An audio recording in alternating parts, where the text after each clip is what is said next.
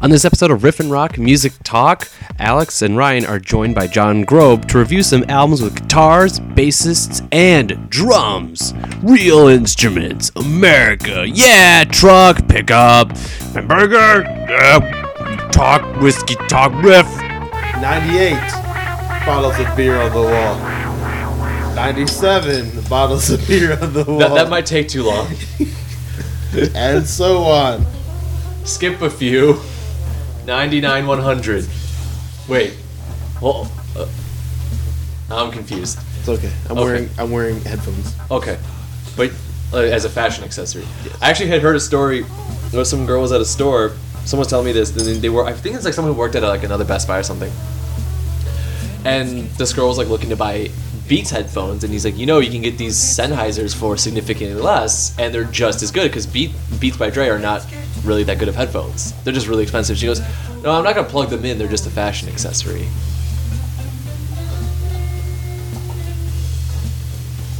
I can see it, but can you describe how angry you are?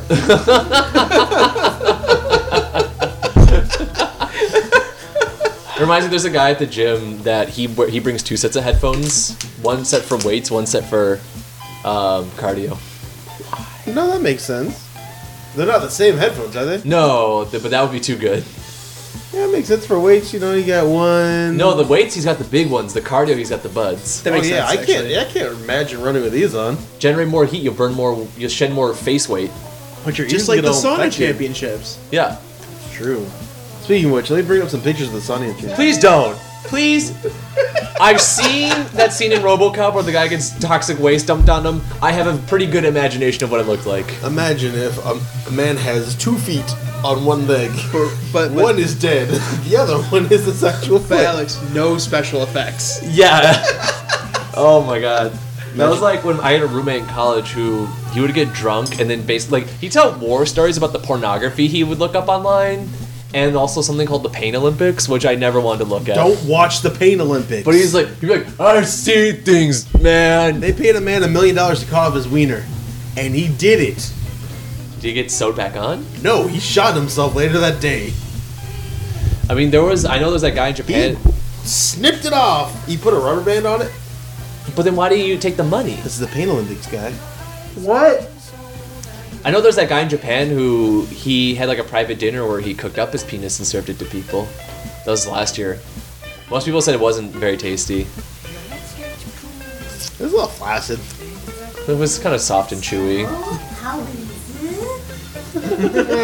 So, how's my penis? I don't know. I think I'm gonna go to bed. I'm not in the mood. I have a headache. Yeah, it's like the stuff they put on Cinnabon.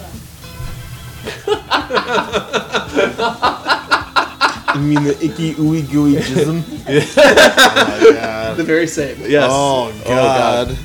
I'm climaxing as we speak. And while Ryan climaxes, just so you're aware, you are listening to Riff and Rock Music Talk! So, welcome everyone. We have an exciting episode where we have a guest with us. Whoa. I think we should introduce ourselves before we introduce... People know who we are. People know who we are. Smooth baritone bass that you're listening to a few seconds ago is none other than Alex Gummery. And the slightly higher baritone, is that, I don't know, are you a tenor maybe? I'm a little bit of a tenor, yes. Yes. That is the ever charming and whimsical Ryan Christophe Bands. Oh, thank you. Cole. Thank you very much. Yes. Then where we have a guest with us tonight, John, who knows things. Yeah, he's my friend John. Well, He's my friend John too. Thank you for having me. So we got a special episode today. We've been reviewing a lot of pop music lately, a lot of synthesizers and stuff. So we decided we're gonna go back to some roots. Yeah, get back to our roots. Some guitars, some bassists, Some Questlove. some men that are now women. What? What? That is right. Let's jump right in. The first album we listened to was Transgender Dysphoria Blues by Against Me. Against me? Against Me.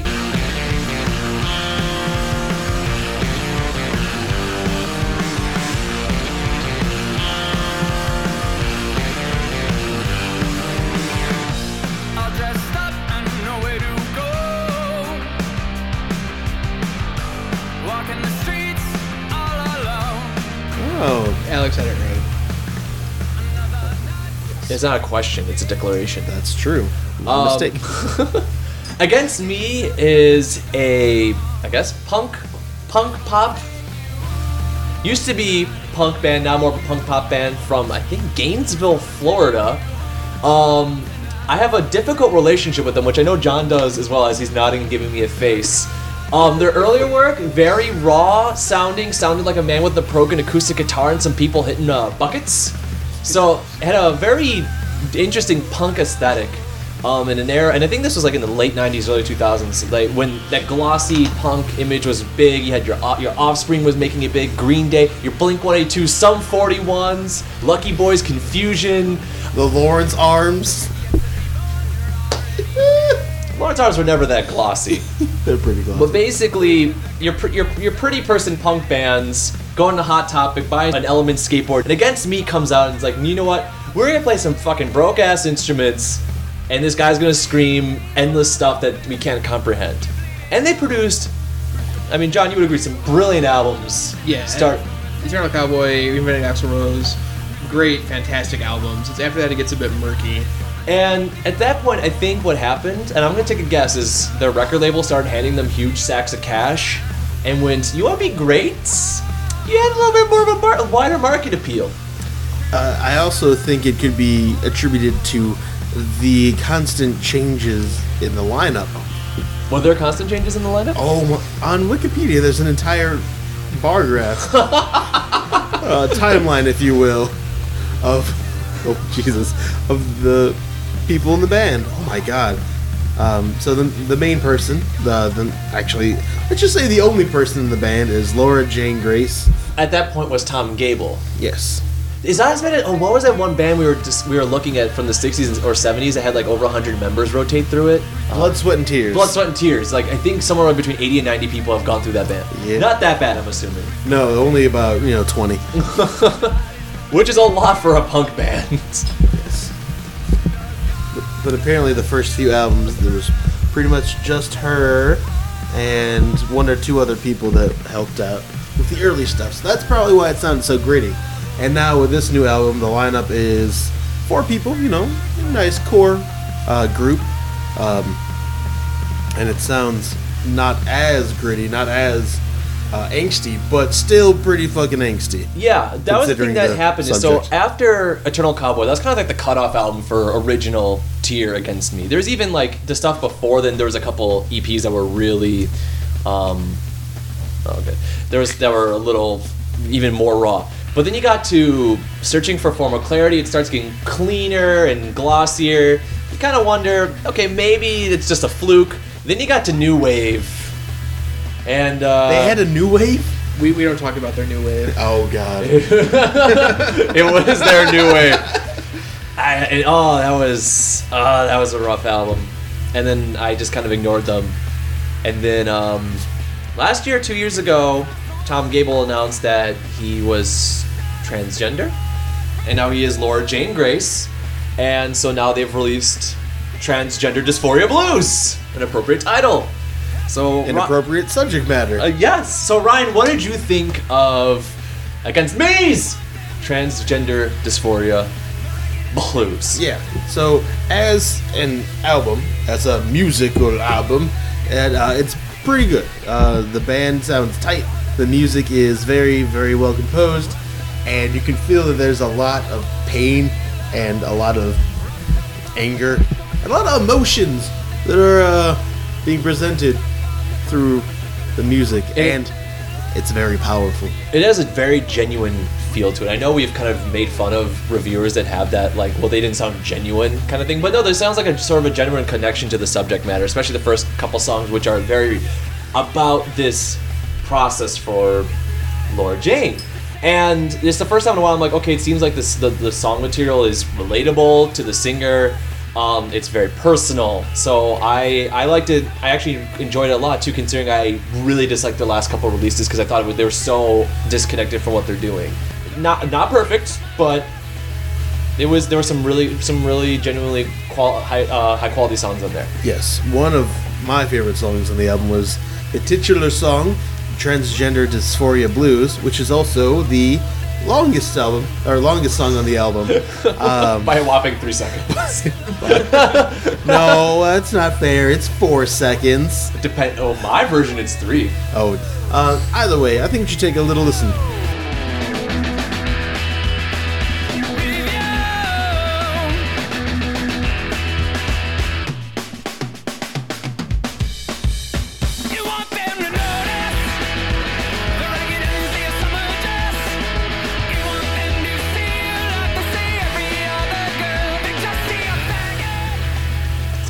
It's pretty. It speaks volumes. Yes. Considering we listened to about 20 seconds of a 3-minute song. But the follow-up, True Trans, Soul Rebel, nice poppy song. I mean, it seems, I don't know, something about like the way that, because obviously Tom, now Laura, has been having hormone therapy. As you can tell, Tom's voice in the earlier albums sounded like he was eating a bottle of Jack Daniels while singing. And you can still kind of hear it. But it's definitely, the voice is a little bit more, is a little higher pitched. The hormones changing her voice. It seems a little more fitting with the poppiness, where before it was, again, the Jack Daniels voice with, I mean, something that sounded like a Green Day album. It was a weird dichotomy and it didn't fit.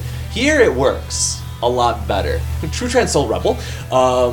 Good poppy song, voice matches, good radio single. Whether it'll end up being one, I don't know. It should. Should. It's a very good song. In fact, I don't remember any bad songs from this album. Maybe because it's too short? It's a quick album, which I think works to its strength. I think with most punk albums, aside from one or two exceptions, Husker Du's Zen Arcade, which benefits from being really long. Really long. I think the last track is like 15 minutes, and it's just like an instrumental punk jam, but it works. Most punk albums benefit from being very short and sweet, since most of the songs sound exactly like the one before it. I would have said similar, but that's me. Yeah. I mean, I'm not the biggest punk fan, so maybe I'm just not appreciating the subtle differences between the tracks. And what did you think, John? I have not had time with this album, unfortunately. Oh, so he likes it. I'm very intrigued to listen to it, though, given your positive feedback on it, especially because, like Alex, I really have not been a huge fan of Be Against Me as of late. But the positive feedback definitely has gotten me an urge to listen to it and put some time in there. They have a couple good acoustic songs, like Two Coffins, which was a welcome addition. Not everything is so poppy. It has some pretty typical Against Me shenanigans in terms of song titles, such as Obama Bin Laden as the Crucified Christ. Actually, let's take a listen, just so you guys can hear it.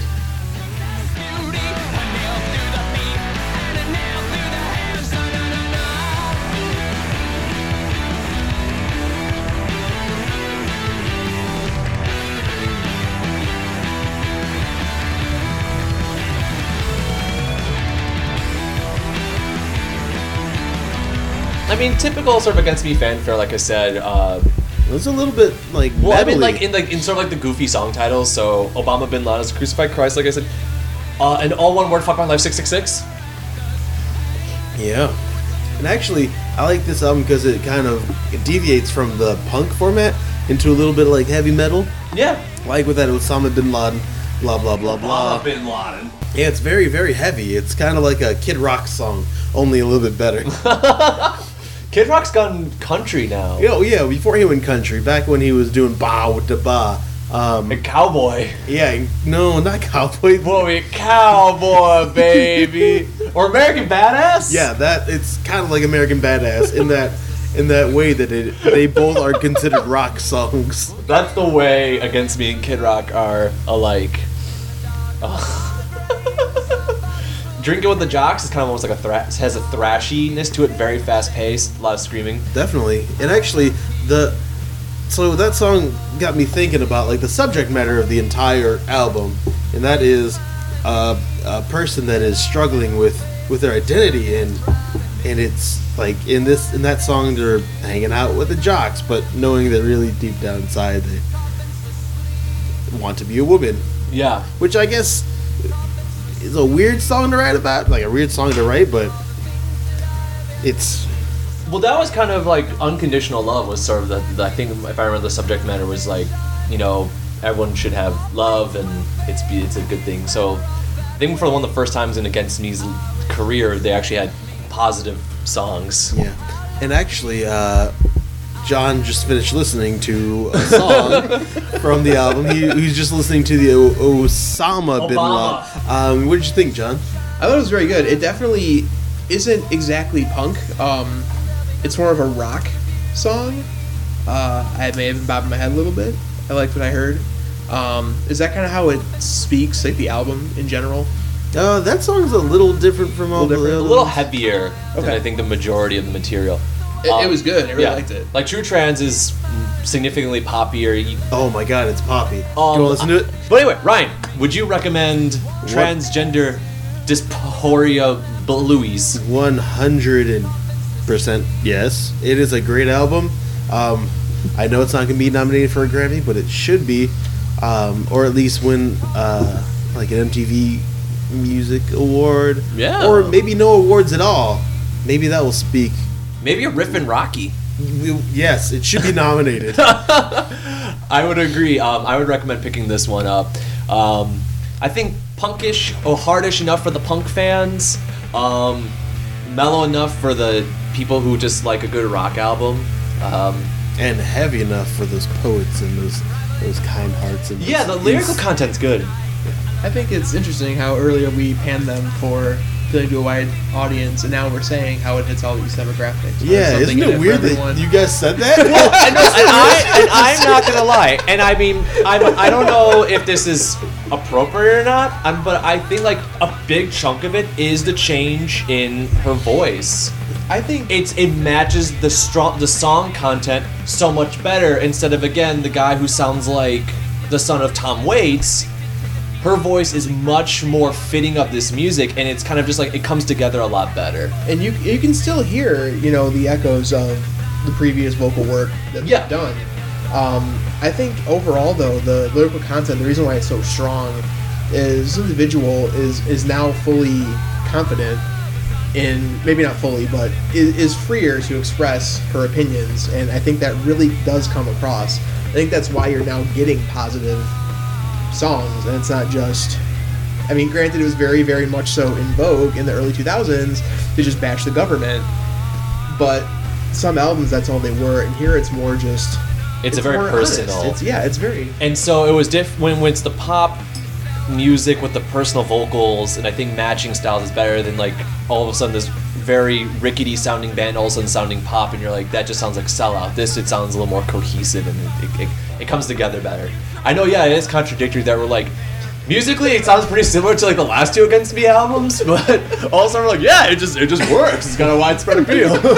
You guys are assholes. Buy this album.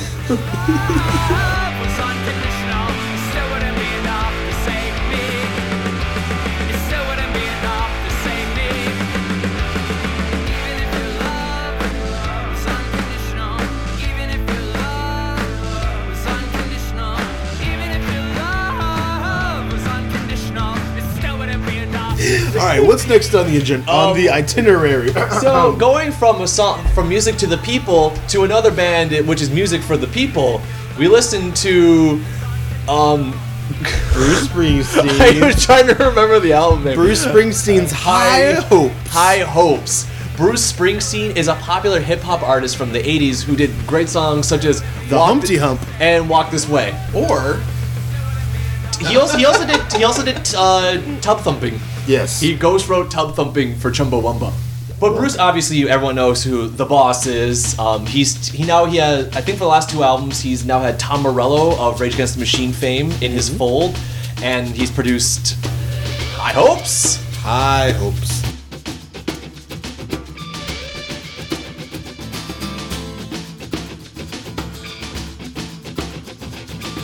Monday morning runs, Sunday night screaming, slow me down before the new year dies. Well, it won't take much to kill a love and smile. I really, really, really like Bruce Springsteen, especially his works in the past few years. He is one of the few artists that in his old age has actually gotten better. Because let's face it, some of his 80s and 90s music was pretty bad. Let's be real, it's pretty bad. And What year did Born in the USA come out? like 87. Because that song 88? is probably one of the worst songs ever written. Yeah. We used to play that in my apartment in college just to torture each other. Came out in 1984. Yeah, that was just peak. That's like Rush. Like when Rush hit the 80s, they just had a decade where they just produced shit. Yep. And then Bruce Springsteen started getting better. Then he went country, and he's one of the few artists to actually successfully go country. And now here he is. He made a gospel album. And you said you had a lot of opinions about High Hopes. Yeah, most of them are great. This album starts off with the self-titled track High Hopes, which at this point, when I listened to it, I said this was my favorite song so far of 2014. Yeah, was the opening track. It is great. It's high energy. It's gospel. It's got Tom Morello. Just out of nowhere doing a Tom Morello solo. It's got all sorts of effects, and it is 5 minutes long, and it's great. It doesn't feel its length though. No, not at all. It doesn't drag. I love Tom Morello in this album because like it's a gospel album, and then if you know Rage Against, like pick any Rage Against the Machine song, one of those wacky guitar solos. The waka waka. Just waka, imagine waka. just superimposed into a gospel song, and it's just like what the fuck. That was like as I mentioned, the redo of Ghost of Tom Joad. It is a very. I don't remember the original Bruce Springsteen version of it. It's pretty much the same. Pretty much the same. And then, like, literally, he plays almost note for note the Bulls on Parade guitar solo. Let's take a listen.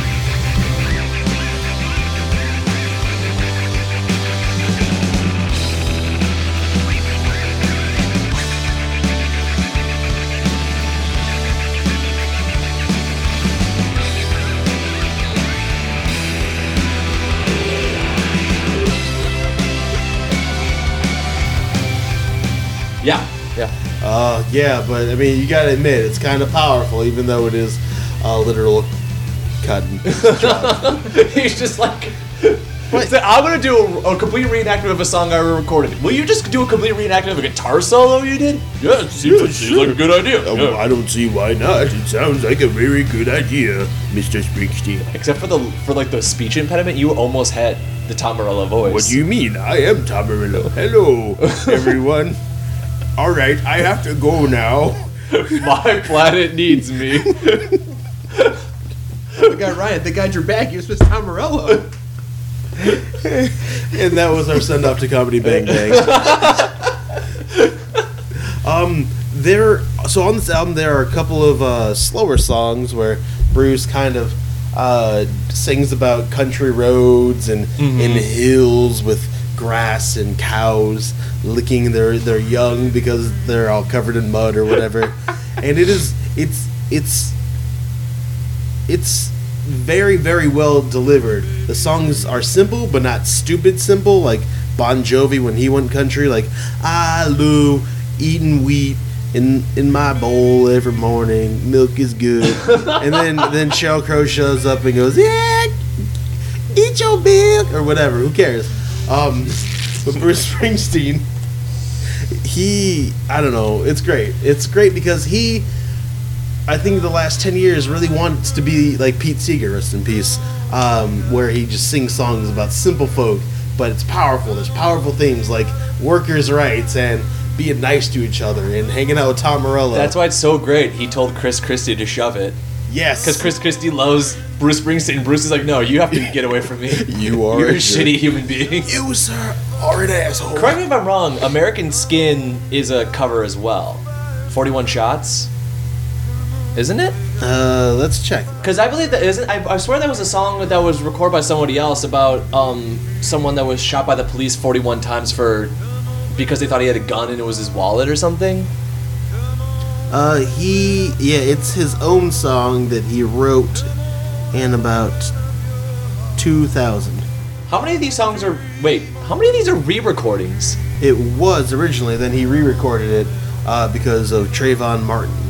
Oh, okay, because I know there was the original one because it was an event where it was African American individual the police shot like 41 times because they thought he had a gun and it was Yeah. a wallet. Amadou Diallo, Yeah. of which Wyclef Jean also made a song about. And it's a pretty depressing song. If you want to cry, listen to that song. There's I enjoyed the song, or this album. There's a couple moments that it lulls a bit, like just like Firewood is a little too schlocky for me. Would. Yeah, would. As in could. Yeah, It's a pun. that one wasn't great. Harry's Place as a song right after High Hopes wasn't, I think, the best placement of Oh the song. yeah, that was poor. It was like the High Hopes best is song. so explosive and lively, and then Harry's Place like It's the slowest song on the album. go to Harry's Place and Tom Morello plays solo.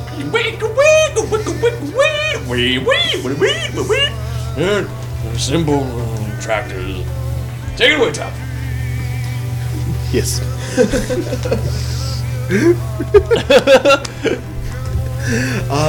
Wasn't. Yeah, there's just a lot. Actually, you know what? Let's what other song did you like aside from High Hopes and? No, I love American Skin's a great song. I think it's a very depressing song, but I think appropriately depressing. Yeah. It's just kind of like, can you believe this shit happens? Because the police just shoot everybody. Basically, they are the Hunger Games, Yes, they are. and they're winning. And speaking of Hunger Games, Bruce Springsteen also made a song called "Hunter of Invisible Game," Yeah. which is a tribute to the Hunger Games. Is it really? Books? I don't know. Maybe. You almost convinced me of that. Let's take a listen and double check. Oh, on second thought, I don't think it has anything to do with the Hunger Games books. There's actually the other song I really liked was the last song, "Dream Baby Dream." Had a good ending to it. Yeah, it was very. Good album closer. Overall, good album. As you know, Bruce Springsteen is generally not in my wheelhouse of stuff I love. I listened to Born to Run and I was like, it's okay. Because I'm a heathen and I hate America, and therefore that's why, well, whatever. Because But- you were born to run, and Yeah. you can't accept things that you can't run from. And these colors don't. Wait a minute. And How can you be what? Wait. Oh my god. Oh, whoa. I need to sit down. yeah, but so most people don't realize they like Bruce Springsteen until they actually start listening to Bruce Springsteen, because he's had so many eras. He's had the awful era and now the good era. Well, it's more like the good era than the awful era than the second good Yeah, era. you're right. All right, it's a sandwich. And then that very brief era where he didn't play any live music for the Super Bowl. But anyway, should people buy the Bruce Springsteen's High Hopes? In conclusion, Oh my god. and Brand. Oh yes, yes. I think that everyone should buy this album, as well as Bruce Springsteen's previous album and another little-known album that Bruce Springsteen has released called The Seeger Sessions, where he does a bunch of Pete Seeger covers. So you were right in the beginning that he legitimately just wants to become Pete Seeger. Yes, he really does want to become Pete Seeger. Like, I hopefully just not to the point where like he digs up the recently buried Pete Seeger and tries to like assimilate. That might happen. He comes out like he's wearing his skin a la Silence of the But Lambs. then he has to learn how to play the banjo. It might not pan out, but then again it might. And then Tom Morello will just play a funky guitar solo. Yeah. But Alex, would you recommend this to our listeners? I think so. I think enough people. I mean, if you like the Boss's music, you're gonna like this album. I think there are definitely worse things you could spend your money on in 2014 in terms of music. Riff Raff. Riff Raff, Yeah. they put out an album. Riff Raff, the rapper.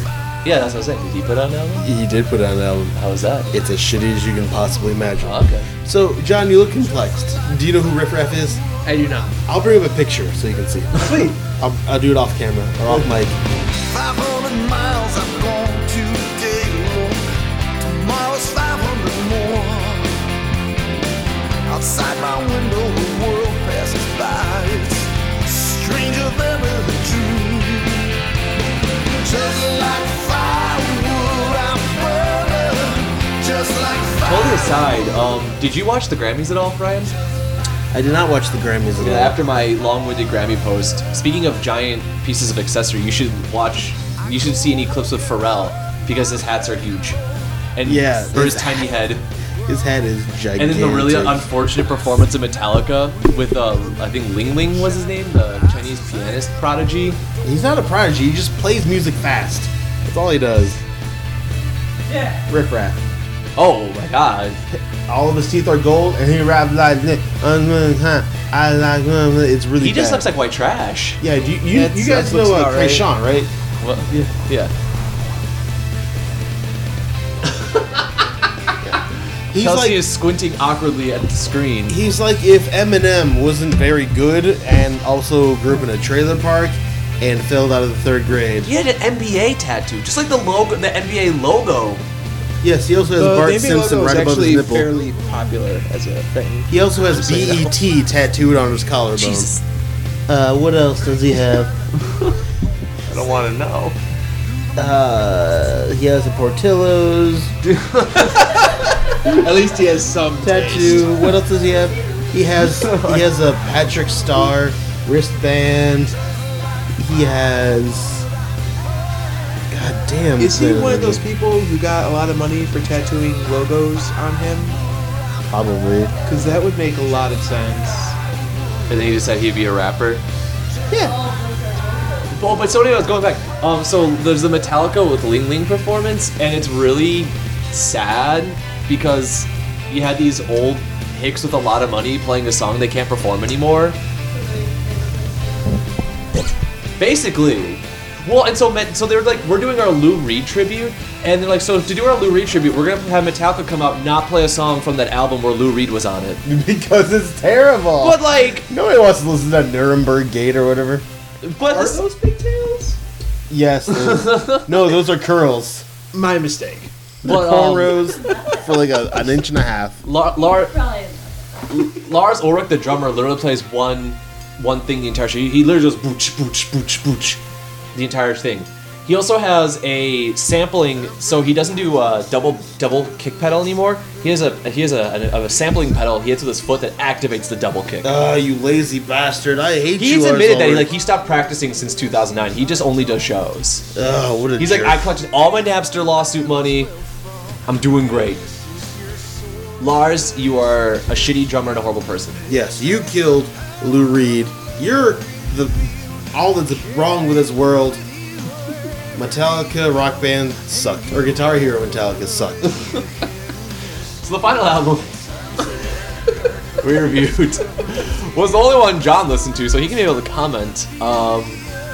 Milwaukee-based power pop, hip hop, dubstep group, the Lawrence Arms, Folk-based, folk-based, avant-garde, folk dub folk, community. and they live in a cottage in Green Bay. Yes, where they collect pansies and they Ladybug Farms. they crochet blankets for the elderly, They do Ed Hardy tattoos for the elderly. and of course they sell candy out of the back of trucks. The Lawrence Arms. They are a side project for when the rest of the band is doing the Falcon. Is that right, John? Alkaline Trio and the Falcon are their main projects, and the Lawrence Arms is the side one. Not a word of this is true, by the way. In case you're Okay, just 'cause I was not wondering. picking up on this. Ryan and I typically say only true things, but John caught on the one time we were fibbing. Yeah, John, give some background into this. Who are really the Lawrence, Who them is? the Clark Very Street well Legs? Oh my god. The Lawrence Arms are a punk band, Chicago-based, very near and dear to my heart.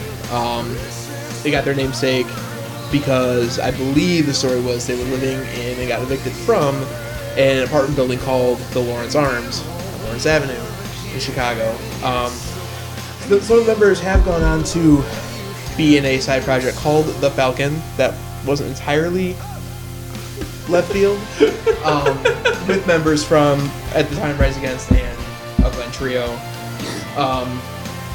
This is the first new album they've put out since Oh Calcutta, which came out a while ago. I don't know the year specifically. They had an EP I in believe the year between. was 1969. The year the music died. In 2014 is the year music came back. It plunged through the grave. Like in Kill Bill Volume 2, Uma Thurman was like, fuck this shit! Or a I'm a kick-ass- Falcon or something. or a Or- kick-ass Jesus. I'm My a name is Lawrence Arm. I'm gonna use my Lawrence arm to punch through. You have the right to bear Lawrence arms. So this album is called Metropole. Sorry, what's the name of the album? Metropole. As one word. Metropole. Oh, yes, Metropolis. John, what did you think of Uma Thurman's Power Fist? Oh, Kimbo's alright. Okay. Oh, there's only 3 people in the band. Yes. Oh, wow. I that met explains a lot. one of the Brandon Kelly when he was doing a side project. He was playing in England in a tiny little club, and he did an acoustic set where people just come tell him to do Lawrence Arms songs. Like, all right, I won't play my own material. I'll just keep playing Lawrence Arms songs for you guys. So, is he the one that sounds like shit or the one that sounds terrible? He is the grittier of the two. Okay, so he's the one that sounds like complete ass. I'm guessing I know. Did you not like the Lawrence Arms Metropole? I'll let you guys go first. John, what did you think of I actually... Metropole? I had a very high opinion of it. Lyrically is where Lawrence Arms connects with me a lot. This album, I feel, is very... The subject matter seems to overwhelmingly be like growing old, getting older in this world, and it really kind of resonated with me a lot. And you really feel that from the first few tracks. And then when you get to Drunken Tweets, it goes, oh right, it's Lawrence Arms' album. We're not mature for Lawrence Arms. That having been said, I really enjoyed it. I got to put more time into it. I got to listen to it over and over again like I have everything else they put out. But that having been said, I really did enjoy it. I thought it was really solid, especially with where I am just in my life personally. Like 17er, ridiculous. Alex? I'm not the biggest Lawrence Arms fan, to be honest. I'm always like, oh, it's okay. I know they have a huge following, especially in Illinois. You know, that the state that they're next to, because there are the Green Bay Ladybug Farmers. But I've always been like, you know, I never disliked their stuff. I'm always like, it's okay. I enjoyed this album a little bit more. It had, and I even not focusing too much on the lyrics, just musically, it had the kind of like we are a little self-aware that we're old kind of sound to it. So there's a little bit some more mellowness to their sound, a little bit more variety, I guess, because there's some slightly more mellow stuff.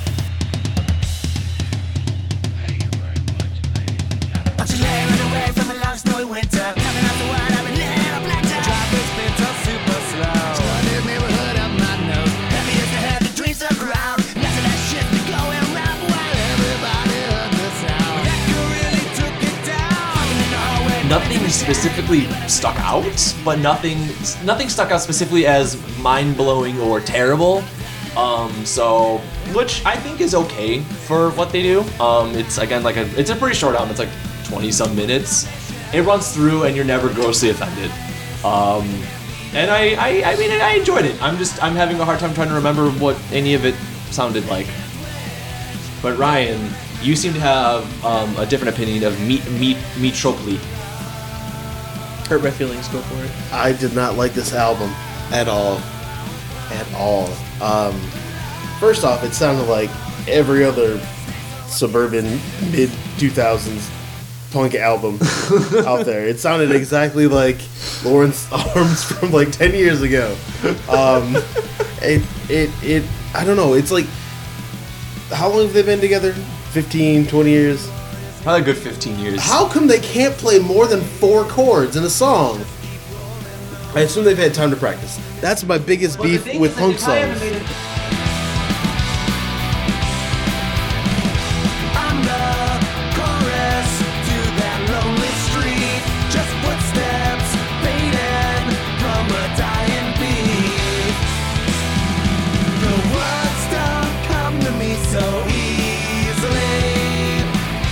Are they that destitute? I mean, they're never. I don't think these guys have ever been a big name. Well, yeah, but Like, did they maybe did like the Warped Tour once? yeah, that's when I first heard of them. Like with Warped Tour 2002, and I listened to their album back then. It was pretty good. It was great because I was a teenager and I was dumb, and I loved punk music. I wasn't dumb because I loved punk music. And punk music back then was not dumb unless it was Blink-182. Really dumb. But it was like nowadays You're it's just like, gonna kill John. I know, I'm sorry, John. I'm sorry I'm hurting your feelings, but I do not like this kind of punk music because it's the same shit that they've been doing for 20 years. And And the biggest problem I had with this album was the bassist fucking voice. Like, oh my god, like Bob Dylan has a shitty voice. Tom Waits has a terrible voice. But this guy, what happened to him? It's just he goes for the grittier sound. That's just kind of. Is it on purpose or is it just his voice? Well, for me, again, a lot of my Drunk Lawrence Arms is lyrically, so I feel that their lyrics have always been just honest, just brutal honesty, rather, and combined with the grittiness of the voice, comes across as like an experience, like a whole experience. Like they both work very well hand in hand together. So his voice has never bothered me. It's not the most pleasing to the ear. I give you that, but I've always liked it. I've always found it very endearing. Because back in the day, his voice was fine. It's like, oh yeah, he's like, because he sounded like he was in his early 20s. Like, oh yeah, he just sounds like he's a punk singer that screams too much in concerts, and then he's fucked up for the times that he has to go to the recording studio. But now with his like very clean, like it sounds very clean in this. It sounds like they rented or built their own recording studio. They had like gaffers and they had an engineer. They hired Randy Jackson to do all the work, and then it's like, oh yeah, now we're just gonna play Lowest Common Denominator punk music. Like I feel like they had so many opportunities to be better than what they produced. Without putting a lot of time in this album, I mean, I really enjoyed their previous one, Oh Calcutta. It was much more lively, much more upbeat. There wasn't really a dead moment in that album. I thought it was very, very, very good. This one musically doesn't quite hit those notes, but to me, I get it. Fun. But to me, it's a different time in their lives. It's a different time as everyone. This album, I feel, was made for people like myself who have been eagerly awaiting more material, had been with the band so long. So the fact that it sounds similar to other stuff isn't exactly a con, but what changes is the lyrics. I know I keep hitting this tone, but really it's over, like, their albums don't usually have a coherent message or feel. This one really does. It's really about just how you may not be where you thought you would be at this time in your life. How you're growing older, how things are changing, yet staying the same, yet it's a weird thing. It's just really resonating with me right now, and that's why I personally have really enjoyed it. And why I don't think it's necessarily a bad thing that it sounds like their own work. Let's take a listen to once Alex leaves. Let's take a listen to the song 17er.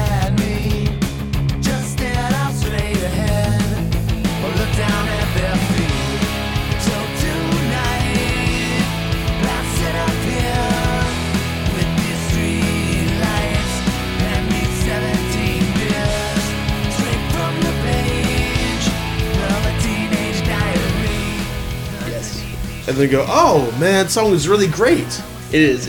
It's really good. It's Oh wait, no, I take that back. I did not like that song. I thought that was the worst song in the album. But it was too late. I forgot what we were talking about. Damn it. Oh man. Yeah, I thought that was the weakest song in the album. But John and Alex, who knows what Alex thinks? He's currently talking to someone, his agent right now. That's right. We're getting the Riff and Rock Music Talk Conglomerate off the ground. You guys are all invited to join us, but you have to sign your contract, right? Yeah, that's a 3-year commitment at least. So let's listen to another song.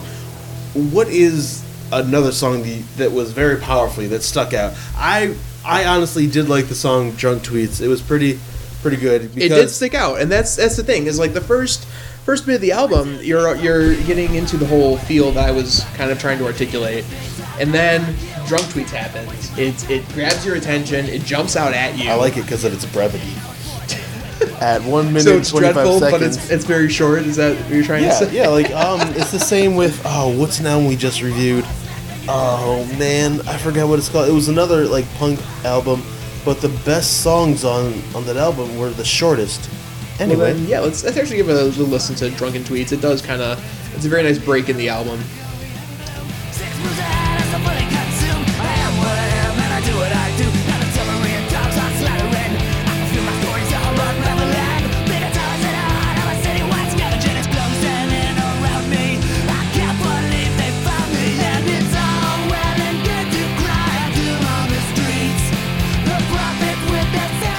Yeah, we almost listened to the entire song. It was pretty great, right, guys? Yeah, that's something that I can say was pretty great, and not regret it seconds later because I forgot what we were talking about. So to wrap this album up, I personally would not recommend it to anybody that does not like punk rock or follow the Lawrence Arms. It's something that pretty much everybody has heard thematically, like as far as music, time and time again. Stick with older Lawrence Arms, which I do like. I did like their one of their older albums. The name escapes me at the moment, but it came out around 2000. Probably Calcutta, the one that I really, really enjoy. Yeah, It has been that long since they released an album, by the way. yeah, it was probably it probably was Old Calcutta. But yeah, I recommend listening to that album. Not so much this one, unless you're brave and bold. But John, what do you think? Do you recommend it to our listeners? I think I kind of actually feel the same way you do.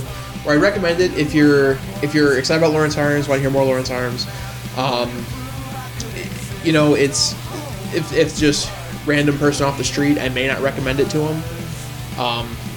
It is very much so involved with its own message. You have to have that connection.